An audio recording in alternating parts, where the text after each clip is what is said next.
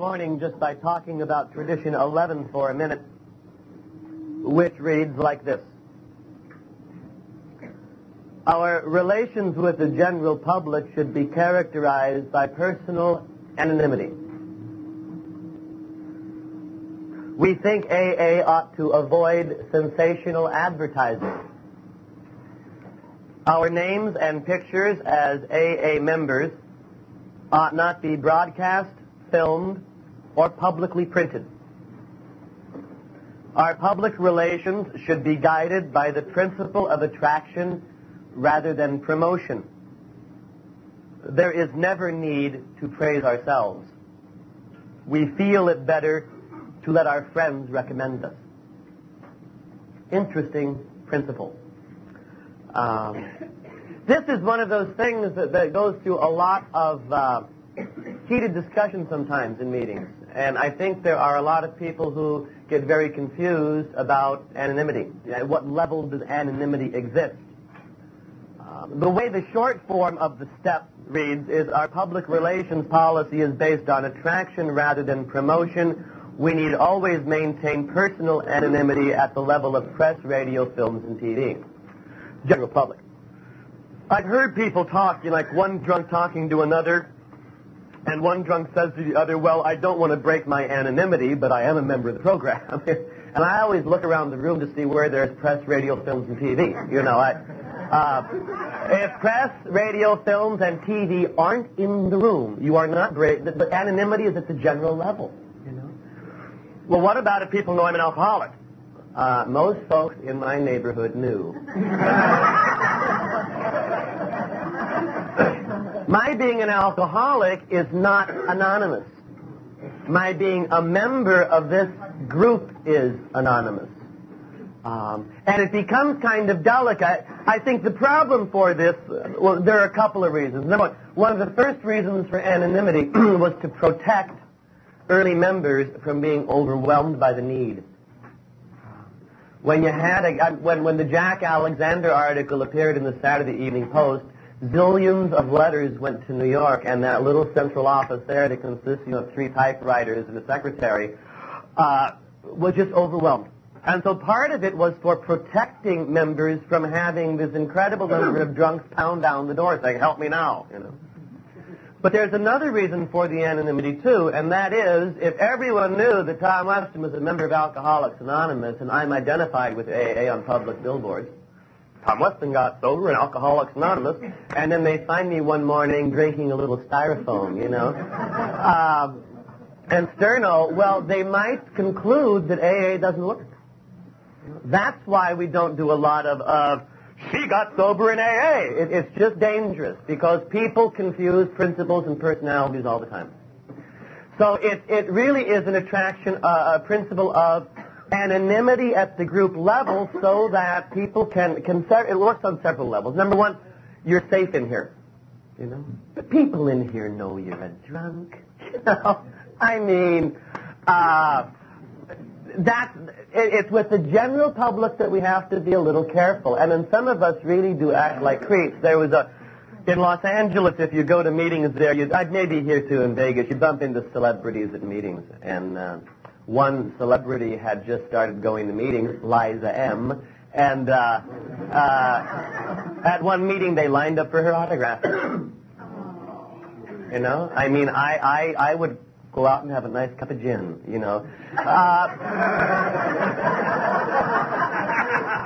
It's an awful thing. It's kind of, everyone has the right to come in with the problem. And some people get so nervous about this, they don't want anyone to know, that they have to hide themselves in select groups. So you have some groups only for airline pilots, some groups only for doctors.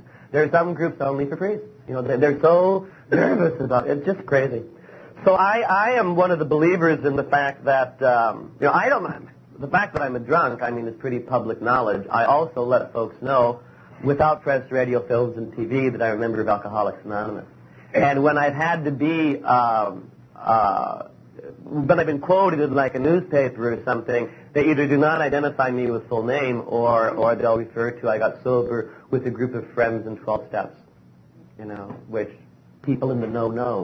Code word, Probably a secret member of our group. Okay.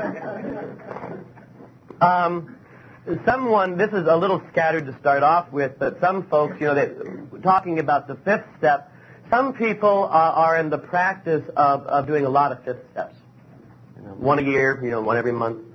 I'm not.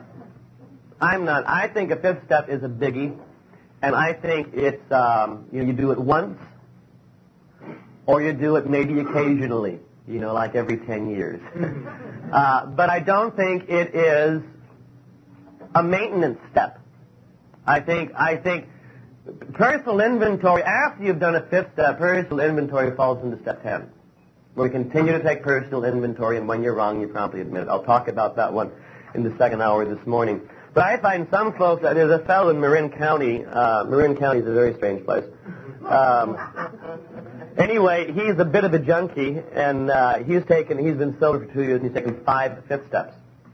And he was in the process of another one, and wanted to know if I would hear it, and I found out a little about it and wanted to know why. And what he wants, when he's done with his fifth step, he wants to feel very, very high. And he's done 4 fifth steps and hasn't felt high. So he's concluded that he hasn't done it right. Do you think he's a junkie? I'm the kind of junkie, by the way, who takes vitamins and waits to feel them. Okay? That's one of the signs where we have a little pill problem. Maybe I should take a little more C,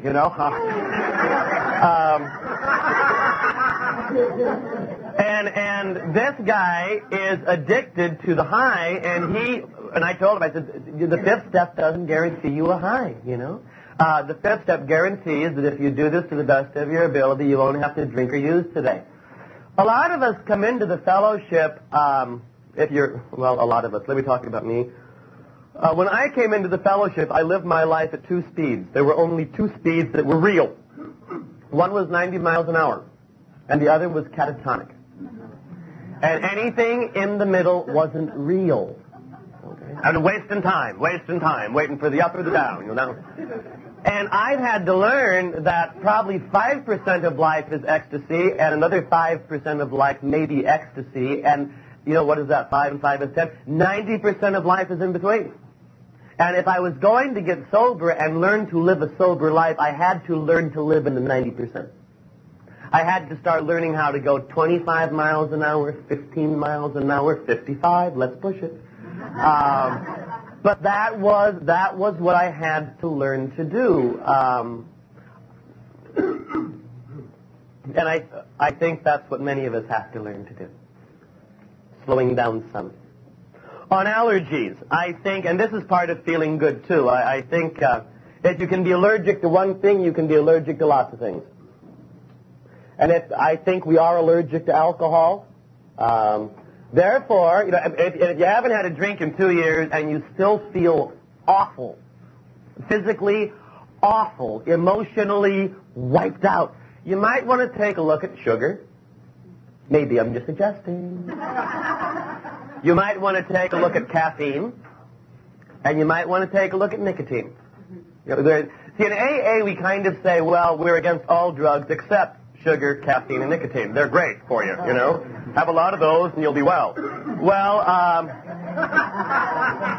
they even have that wonderful little thing in the book here where I won't be able to find it now, but they say they're giving it suggestions on how to stay sober. And he says some of us found out by eating 430 Hershey bars we feel real good, Well,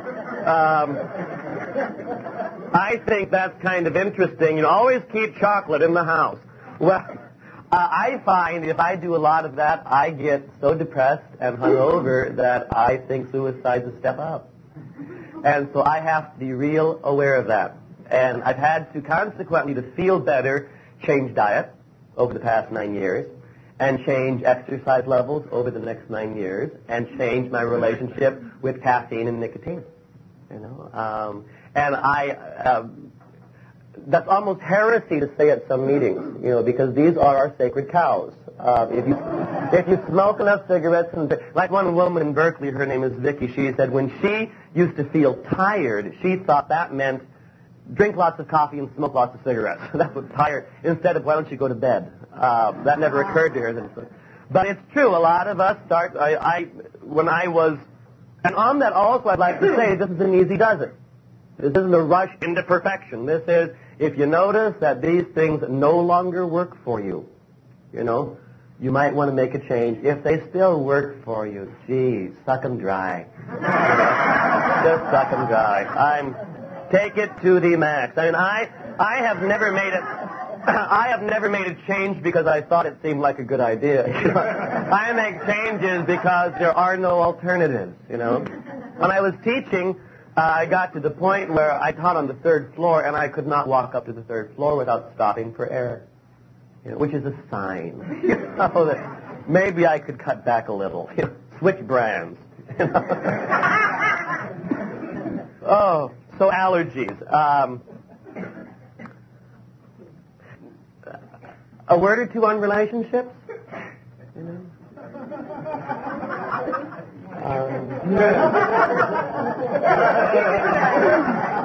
One thing I'd like to make mention of is, and it's in the book, I mean, this is another topic we never talk about in meetings.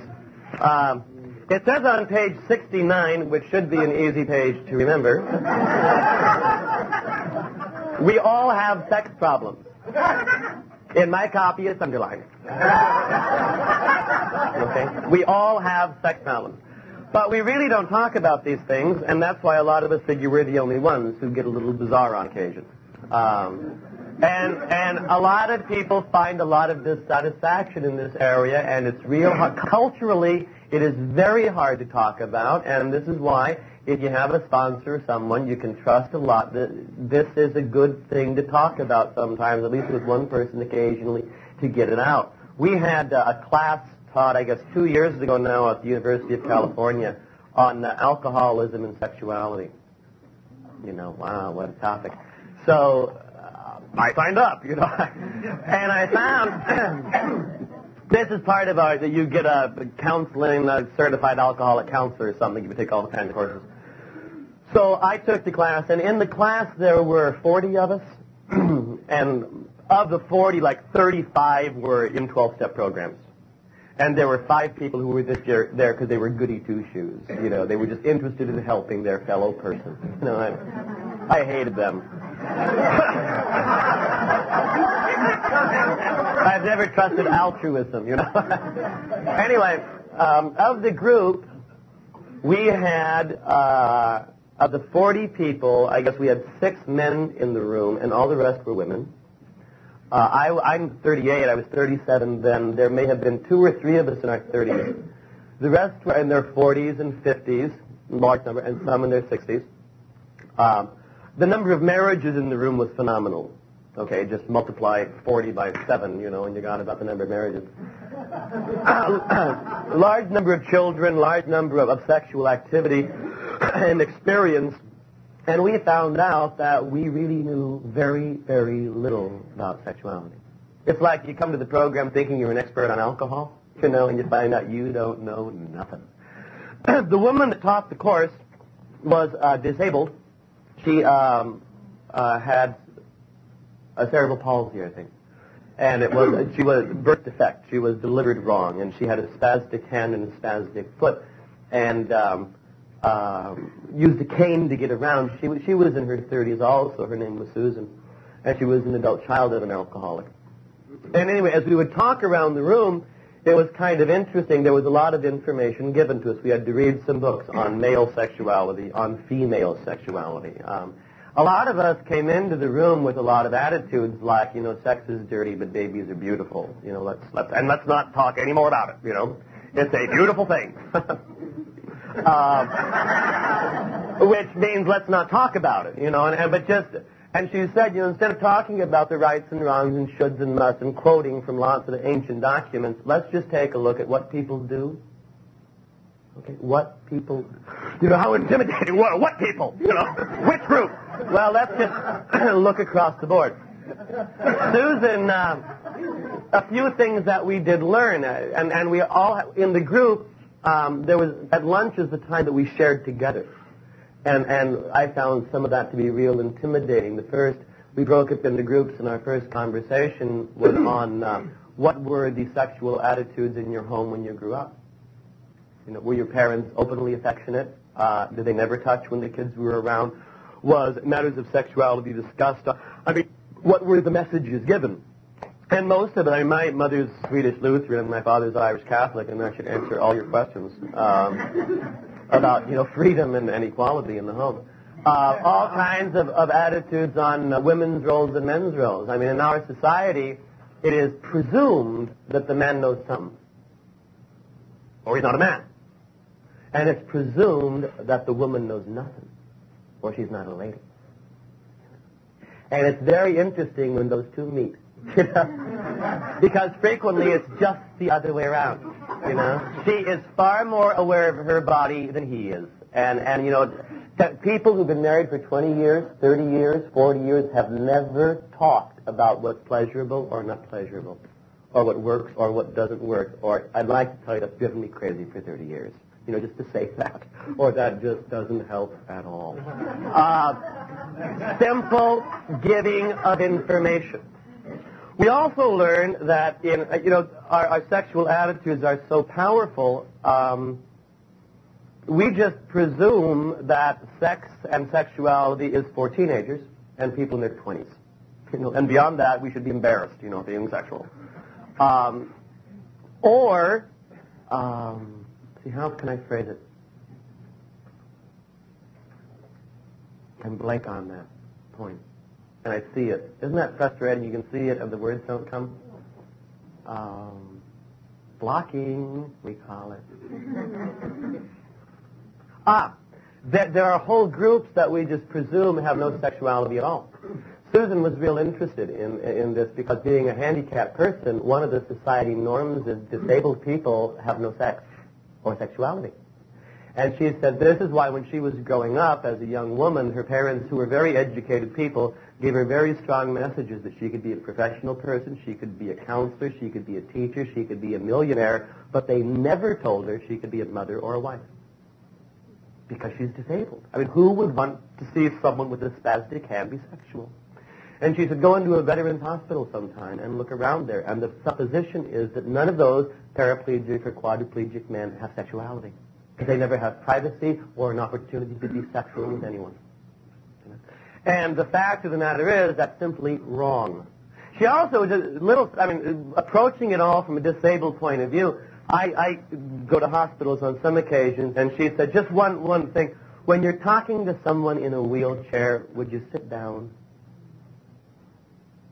Because otherwise you're talking like this to a child. If you sit down, you're talking as equals. Well, that never occurred to me, and I hung out in hospitals for years. Anyway, we found we had lots of ignorance, and this was one of the areas where a lot of us figured, asking questions and reading some books and finding out about ourselves and how we work and how other people work and what tolerance levels are and what society norms are is real important information. And a lot of us never talk about it. So I found the class real liberating just for the sake that we started talking about things that we usually never talk about, But usually are so obsessed about we can't think of anything else. We're thinking about that and talking about something else. Makes life odd. Relationships, however. Here is how some of us have relationships. If you identify, just mark it in your heart. We are into short-term gain. Okay. Short-term gain followed by long-term pain. Okay? All right, got that relationship? Short-term gain, long-term pain, followed by what? Disillusionment. I'll never do that again. God, that was awful. If you ever see me talking to anyone like that again, shoot me. God, I've learned my lesson this time. He was a creep. Or shall never deal with women again. Disillusionment. All right, so short-term gain, long-term pain, disillusionment, awful. Followed by anxiety, discomfort, edgy. What do I need? I need some short-term gain. Because I can't handle the discomfort, And followed by long-term pain, followed by disillusionment, followed by anxiety, and we call these relationships.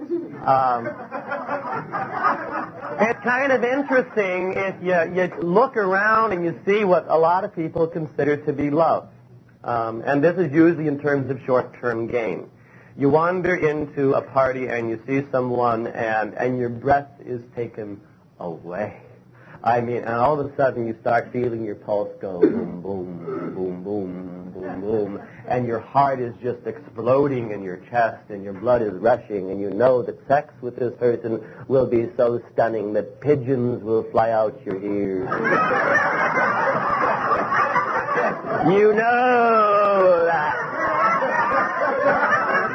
And then you conclude this is real, and you go for it. And you spend an evening together, or you spend a week together, or you spend a month together, or you spend a year together, and for a while it is just instant sensation followed by long-term pain. The person is a creep. It doesn't work, Some of us are real addicts in that area. And we think that when the pulse starts rushing and the heart starts pounding and you can't breathe, that's a wonderful sign. May I suggest that that's a bad sign? It's a warning? A friend of mine is a shrink, and he was going through a lot of things with women he was involved in, and he was in therapy, of course. Talking. And he was talking about, all these relationships always started so wonderfully and they ended so tragically over and over and over again. And his shrink said, all right, the next time you walk into a room and you see that woman who stuns you, and you just, he says, don't even say hello to her.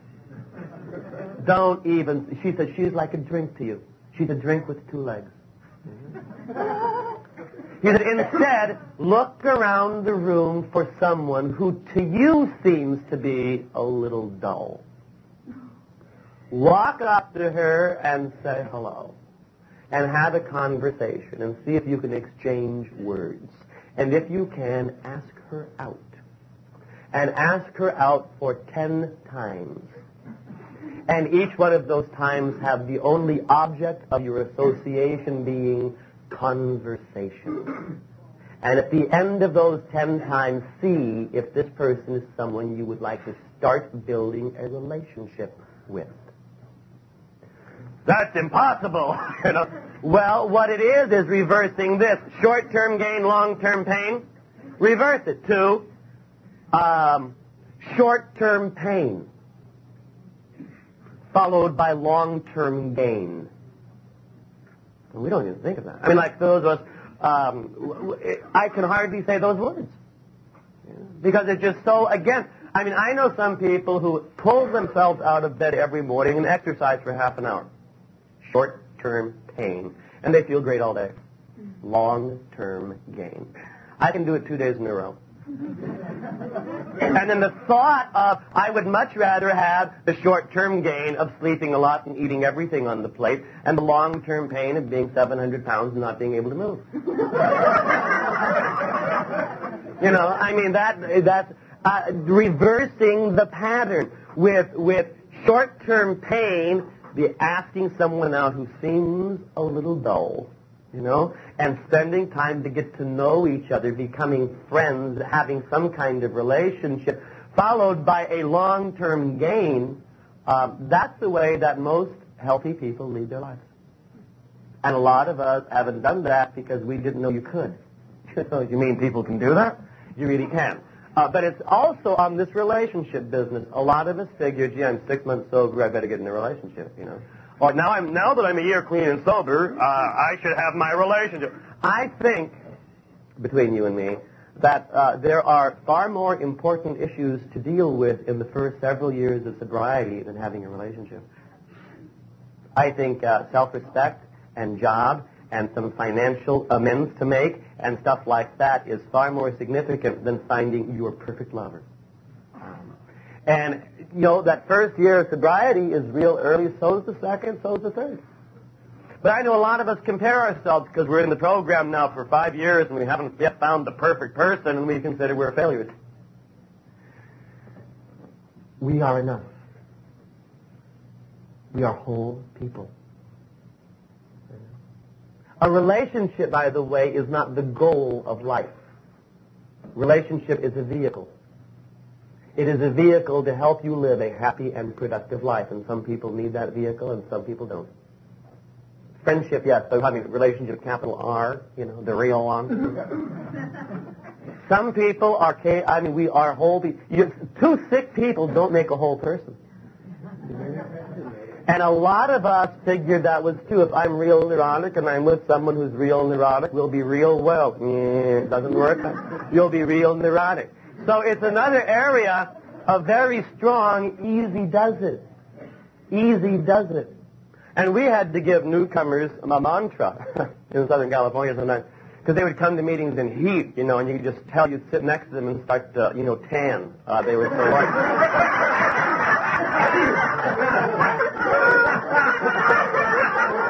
And we'd have them repeat this. Was it? If I don't get laid tonight, I'm not going to die. We'd have them repeat that over and over and over again. So they could start focusing on things they could have something to do with, like, starting to wash regularly, finding where the laundry was, getting your diet back into some kind of shape, getting some kind of self-esteem, finding a J-O-B. You can't use the word, for some people for a while. Spell it, a J-O-B that pays your B-I-L-L-S.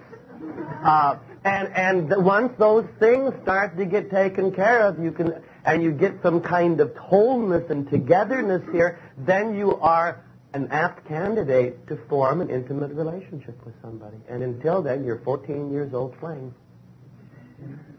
I think relationships are for adults, and I think that's one reason why we need to be cautious about these things. Also, I think there's that rule that is, don't get involved with a newcomer. I think some of us think that that's to protect the newcomer.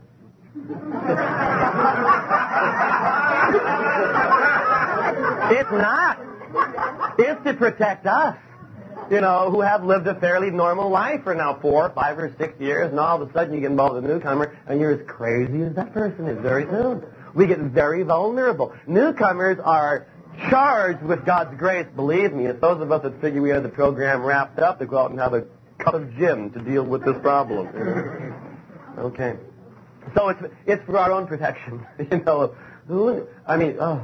God. Anyway. That's on relationships. Also, and this is on the feeling level, anger and rage are with us a lot, especially in early sobriety. Like for me, for 6 months to 18 months, that was my state. But I also found out, looking back, that I had a couple others that surprised me, and one of them is grief. Feelings of grief and feelings of sadness. And I didn't recognize this for a while because I didn't have any words for emotions anyway. But one of the things, when I came into the program, I went through a real mourning period. And the reason I was mourning was because I had lost my best friend, Bourbon. And this was the one creature on God's earth that I loved most consistently for so many years. And it was suddenly gone. And I mourned that. And I went through all of the stages of grief that go with it. And as people go out of my life, as I change jobs, as I change places where I live, I find I grieve. And I don't like that. Grieving is not a comfortable feeling for me. I don't think it's a comfortable feeling for anybody. But I mean, it's another one of those things that we never talk about because you should get over those things. But mourning really takes time. And for a lot of people, it's 9 months to a year. There's been a significant loss. Sometimes more than that. If someone close to you died, your sponsor dies, someone you sponsor dies, a parent dies, a teacher you love dies, we go through mourning. And I found reading some of the things by Elizabeth Kubler-Ross on death and dying has been real helpful to me in learning my own emotional process as I go through mourning and going through sadness, because I didn't know how to be sad. You know, I mean, my basic, smile of the world smiles with you, cry and you cry alone. I mean, I never wanted to cry, and so I just shoved all that stuff down. And even I have yet in sobriety to cry for myself. I can cry watching movies. There's one movie, Ordinary People, which I think should be, must-seeing for anyone who's from a family. The first time I saw that, the family was very wealthy, but other than that, they were just as neurotic as mine. And I saw that film, and halfway into it, I just started sobbing. And the next day, I went back, and when the title started, I started sobbing. And I just got a lot of grief out.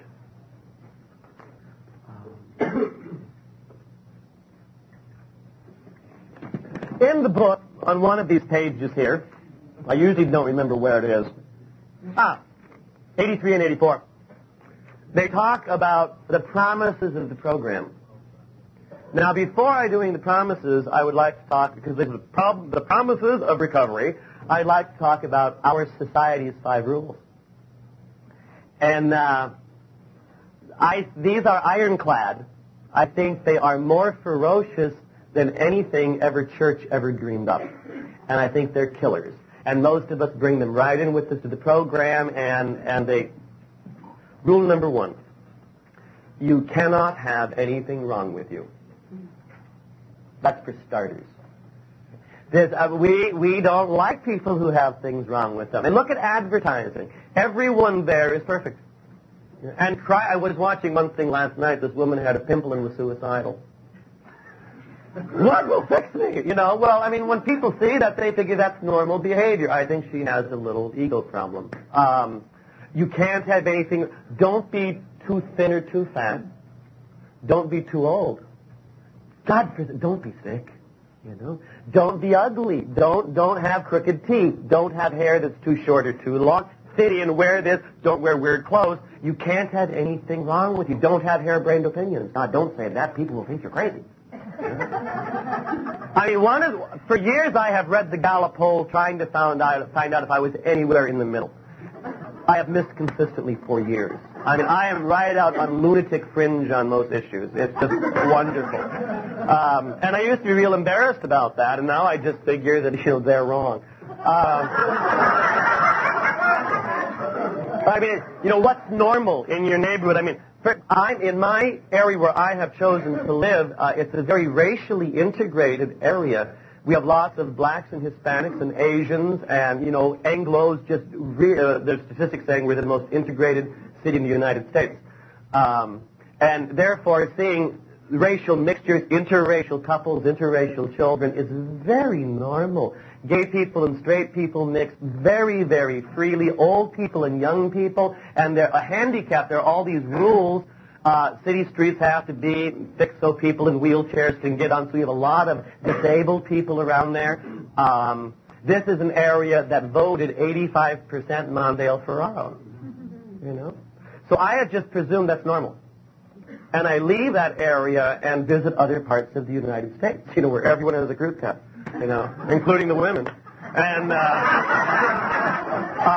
I kind of go into shock, and I say, what's wrong with them? So normal depends on the neighborhood you were born in, or at least you're living in. But in every one of those, it still is. You can't have anything wrong with you from those norms. Don't get weird. Don't look different. Fit in. Rule number 2. If you have something wrong with you, get over it fast. We like fast. We believe in fast. We're a culture of fast. We see the most complicated situations in the world solved in an hour on television. And if you're raised on television, you've seen that every day for your entire life. And you presume that's normal. Where the most wild emotions get resolved, in an hour. Or a week, So it gets kind of funny on that. If you have something wrong with you, get over it fast. Someone died, or you broke it up, an affair, or someone died, or you've lost a job. Well, snap out of it. Come on now. We talked about that last week. Rule 3. If you can't get over it fast, pretend you did. This is where most of us are experts. You know? I think the 3 words that kill most alcoholics and Al-Anons are the words, just fine, thanks, with that grin, you know. How are you? Just fine, thanks. Because after all, you're 5 years in the program, you really shouldn't be suicidal. Who do you tell you're suicidal? You tell your babies you're suicidal when you're 5 years? They'll think the program doesn't work. Relax. They'll just think you're suicidal. And if you talk about it, they'll identify with you, you know, and give you advice, the same advice you gave them when they were suicidal.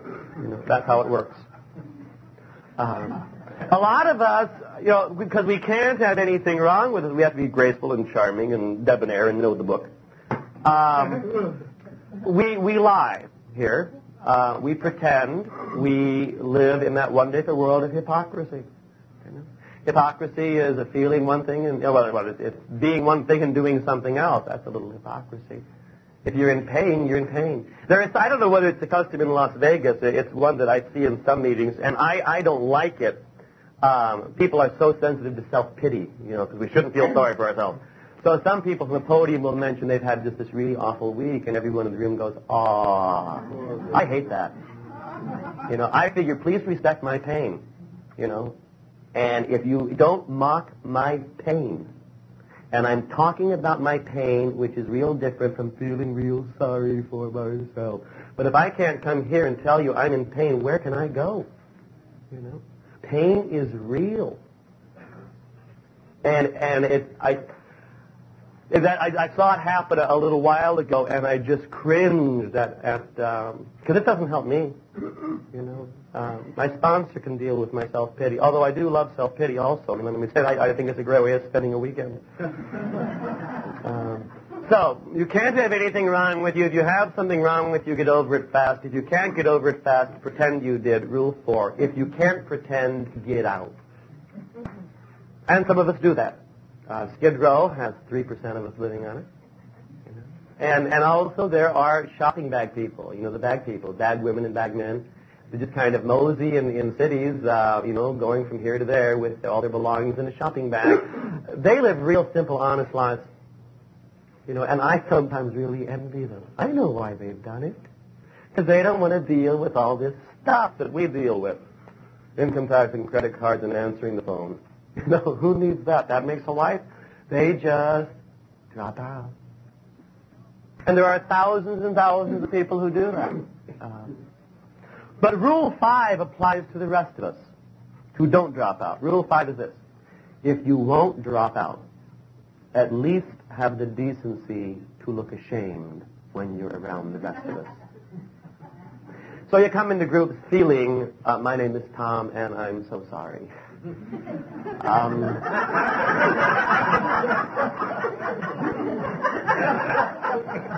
I should be a better person. I should be working a better program. I should have taken a better fifth step. I should have prayed more last night. I know I'm inadequate. I haven't looked at the book in a week, and so I just keep on apologizing. And you stand in the back of the room, hoping that no one recognizes you. And if you don't take up much space, can I stay?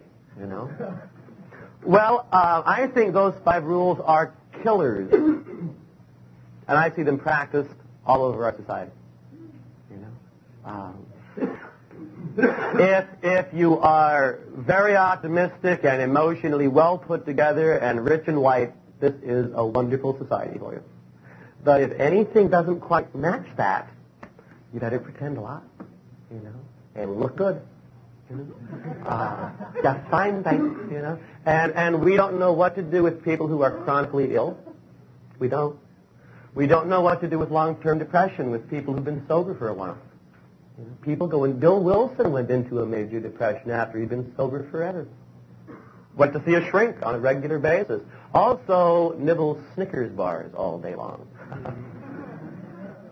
I would suggest a connection. That wonderful drug sugar. But we like nice, neat packages as a culture, and we don't know what to do with people who aren't tightly wrapped. And I think that even comes into Alcoholics Anonymous, where our tolerance can be very short for people that don't look good. My patience gets real short with people that don't conform to my standards. I mean, anyway, to contrast that, I would like to talk a little bit about the promises. And it says this on page 83. If we are painstaking about this phase of our development, we will be amazed before we are halfway through. I think that's the first promise, to be amazed again. Most of us come into the fellowships at Al-Anon or Alcoholics Anonymous burned out, cynical, and we have not been impressed or amazed in years. You know, prove it. All of a sudden, you start associating with the fellowship, and you notice the sunset. And you turn to your sponsor and say, has that been going on all this time? Or all of a sudden, you discover that birds don't shout, they sing.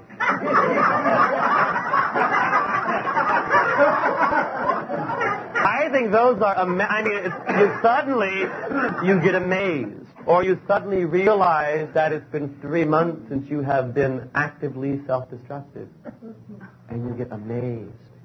Or you see this degenerate come into the room and open his or her mouth and speak exactly what's going on inside your own soul. And you're amazed. I think it's the first promise. And it comes right around here in times of amends. Then says, we are going to know a new freedom and a new happiness. I didn't care.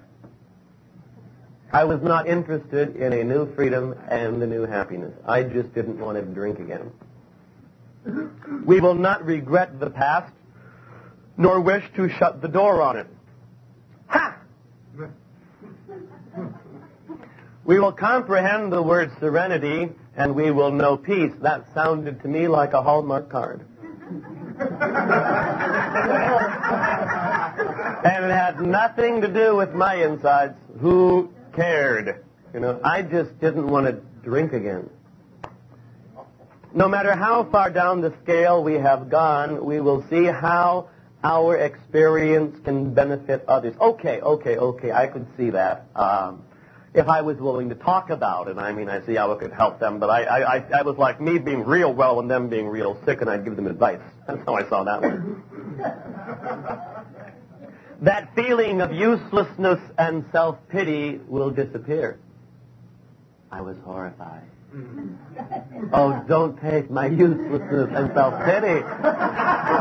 Those are my best friends, you know. And what I did best was feel useless and have self-pity. And they threatened here that would be removed. And I remember, in fact, the room I was in was on the 2910 Telegraph Avenue. When I suddenly heard those words for the first time, I envisioned that I was like this plastic bag filled with uselessness and self-pity, and it would all be drained out, and there'd be nothing left inside.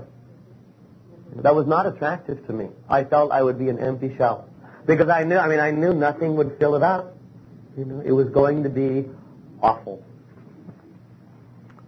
We will lose interest in selfish things and gain interest in our fellows. Self-seeking will slip away. Well, those two made me feel guilty because I should already have taken care of those, you know. So I had to pretend. Our whole attitude and outlook upon life will change. I resented that. I didn't want anything to change. My attitude and outlook upon life I had fought for mightily. And they told me it was going to change, and I wasn't going to have anything to do about it, and I resented it. Fear of people and of economic insecurity will leave us. Sometimes that's heard this way. Fear of people will leave us, and so will economic insecurity. Different. There's kind of a thing where it's a heresy. Where if you really practice this program well and are spiritually fit, you'll get rich. It's not true. It's not true. This step says fear of people will leave us and fear of economic insecurity will leave us. You can still be economically insecure. You just won't be afraid of it. I mean, people who are, sober 3 years and haven't made their first $1 million are convinced they need to take another fifth step. And it's just not true. I think you are a financial success if most of the time you can pay your bills. I think that's great. I have started subtracting better, but last year I was still bouncing checks, and that's because I've never learned how to subtract. I was busy that year. When they taught us subtraction, I was doing something else. Far more important. And I don't always write down in the book, $100. Because we associate rich with wonderful. I associate rich with cocaine. There's a bumper sticker in Berkeley that says, "Cocaine is God's way of saying you make too much money."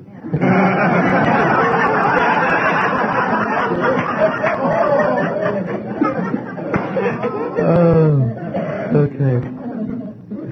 It does, and the fear of people, I can still become very fearful of people when I don't know folks. But what I found I can do is, like coming to like an AA convention for me is very anxiety producing. Because three things. First of all, it's too expensive, always. Second, I can't afford the time away. Third, I won't know anyone there. Those are the first three thoughts in my head whenever Now, this is even when I go to a convention in San Francisco and I'll know half the people there. Still, I won't know anyone there, and it's too expensive and it's too far away. It's across the bay. Oh, well, I don't want to go. I really resist new, and I really resist change. But I found when I can say, well, I'm just afraid, it's just fear. And then I can go, and if I sit down and stay stationary for a while and watch faces, I feel at home. But the fear is there. I found out that fear comes up for me for a lot of reasons, and fear of people does leave me if I take certain steps, one of which is talking to someone one-on-one. Fear of people leaves me. Or reaching out to touch somebody. Fear of people leaves me. Touching is a real important part of the program, I think. I used to, when I first started coming to meetings, I didn't understand, the sharing I liked a lot. I did not like the Lord's Prayer at all, but I would stay to the end of the meetings to hold hands. Because this was touching someone, and I was skin hungry, and I needed to be touched desperately, and didn't know how. What does a hug mean? Rigid. But it was important to be able to touch people, and now They did a study a few years ago on monkeys, and they were all from the same, background family-wise, and they had some monkeys in this cage with everything they wanted, and some monkeys in this cage with everything they wanted. And the only difference between the two groups was one group got touched a lot and the other wasn't touched at all, and the group that wasn't touched died. And they figured you need 3 to 5 hugs a day to stay healthy. And not little, tight hugs, hugs. I think that's simply true. Well, it doesn't seem very manly. There's a program for you. Okay. Let's see. The next promise is we will intuitively know how to handle situations which used to baffle us. That's true. That was one of the first ones that started happening for me. And what I intuitively found out was this. If I was uncomfortable, I could leave. I never knew that before. This applies to parties, church services, family gatherings. If you're uncomfortable, you can simply leave. And I always thought I had to stay to the end because something might happen. Someone wonderful might walk in, That real funny stuff may go on in just a second. So I never knew I could leave before. In the church situation, I have yet to make it through. In my denomination, the big liturgical event is the Easter Vigil, which is about 2 hours long and very dramatic, and you have baptisms and candles and all kinds of very high church stuff. And I have yet to make it through one of those. I try to show up, and my anxiety gets so high, I just have to leave. So there was a meeting in Los Angeles. It was a Saturday night meeting on Wilshire Boulevard, and I used to, the Easter Vigil would start, and we started like at sunset, And I would be able to make that meeting a little bit late, but I'd always make it, just Richard. And they would time me coming in of how comfortable I was that year. You were a little late this year, Tom. But uncomfortable situations, I can simply leave, and I don't have to make a big scene and tell everyone about it. Or it's just, my level of comfort becomes real important. This is true also for like the holidays. Remember those? We just got through them again. Some people have an awful time with the holidays. I find that my discomfort level starts on Halloween. And it continues until towards the end of February. You intuitively figure some stuff out. And I found this was always just a real fragile time for me. And for 36 years, every February for me was a time of black depression. Just depression. And I could not figure this out. And finally, the 33rd time through, it occurred to me that I was having trouble with February. And I don't make those associations. And February, as far as I'm concerned, is the longest month of the year. So what happened? I had to start taking a look at it and talk to people about it. And what happens is the Earth goes through cycles. You have spring, and you have summer, and you have winter, and you have fall. And there are some cycles where the whole planet just bursts out in life, and there are some cycles where the planet shuts down and is dormant, and everything goes interior. I do that too. I think lots of people do that too. And during that dark time, when it's dark and it's cold and it's rainy, I shut down. This is normal. And I found that starting around, there are only 2 nights of the year I'm afraid to leave the house. One is Halloween, and the other is New Year's Eve. For some reason, there is a fear that I become very clumsy and odd and weird on those 2 nights, and I'm very uncomfortable and don't know what to do regularly. And what to do about Christmas, and should I show up to the family, and I just can't stand it, and all this pressure and grinning at people I can't stand it. Well, what I finally found out was this, after one particularly awful Christmas. I only have to participate to the degree that I am comfortable. And if I don't want to go home for Christmas dinner, I don't have to. But you only live an hour away. If I don't want to go, I don't have to. And, a major truth can be said in less than 3 minutes. Mom, I'm not going to be able to make it. We'll be so disappointed. Let them be disappointed. So there were a couple of, 4 Christmases in a row I didn't go home. I did other stuff. In fact, one Christmas I went to the movies. It was wonderful. And what about sending Christmas cards out? You don't have to send Christmas cards out if you don't want it. I haven't sent Christmas cards out in years. Last year, I bought them for the first time in years. I didn't send them out. But I bought them. And next year, I may send them out. I've had the last couple of Christmases, I've returned home. In fact, I've had it almost hurts to say this, the last couple of Christmases have really been wonderful.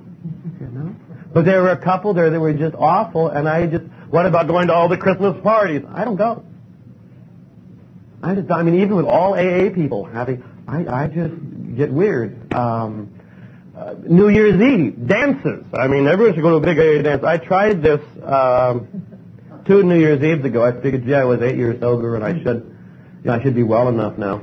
So I picked a friend of mine up at the airport in San Francisco, and we were going to this dance in San Francisco, and she and I were waiting outside, and all of a sudden I just became paralyzed with fear. I couldn't go in because I wouldn't know anybody there. It's too expensive. That tape ran, and I turned to her and said, "Let me take you home." And we took her home, went to my house, and I was in bed alone by 11 o'clock at night, and asleep by 11:30, New Year's Eve, and woke up the next morning feeling a little embarrassed and alive. And I've learned to respect that, and that's okay. And intuitively knowing how to handle situations which used to baffle us. This is true especially for those of us in Al-Anon. I think one of the things we need to do is have at least one picture of Abraham Lincoln somewhere in our house. And underneath that picture, write these words. Over 120 years ago, President Lincoln freed the slaves. Pass the word. Because there's a lot of this social convention that is awful and very uncomfortable, and why go through it? So I'm a big fan of Lincoln. Here is another intuitive way of handling situations you have to battle with. And this is my experience, and if it helps you, please use it. It's this. If it's after 11 o'clock at night, and it seems like a good idea, it's not.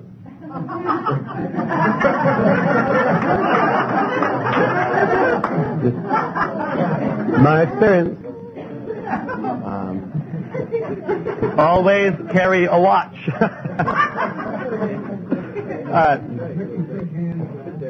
Let's see.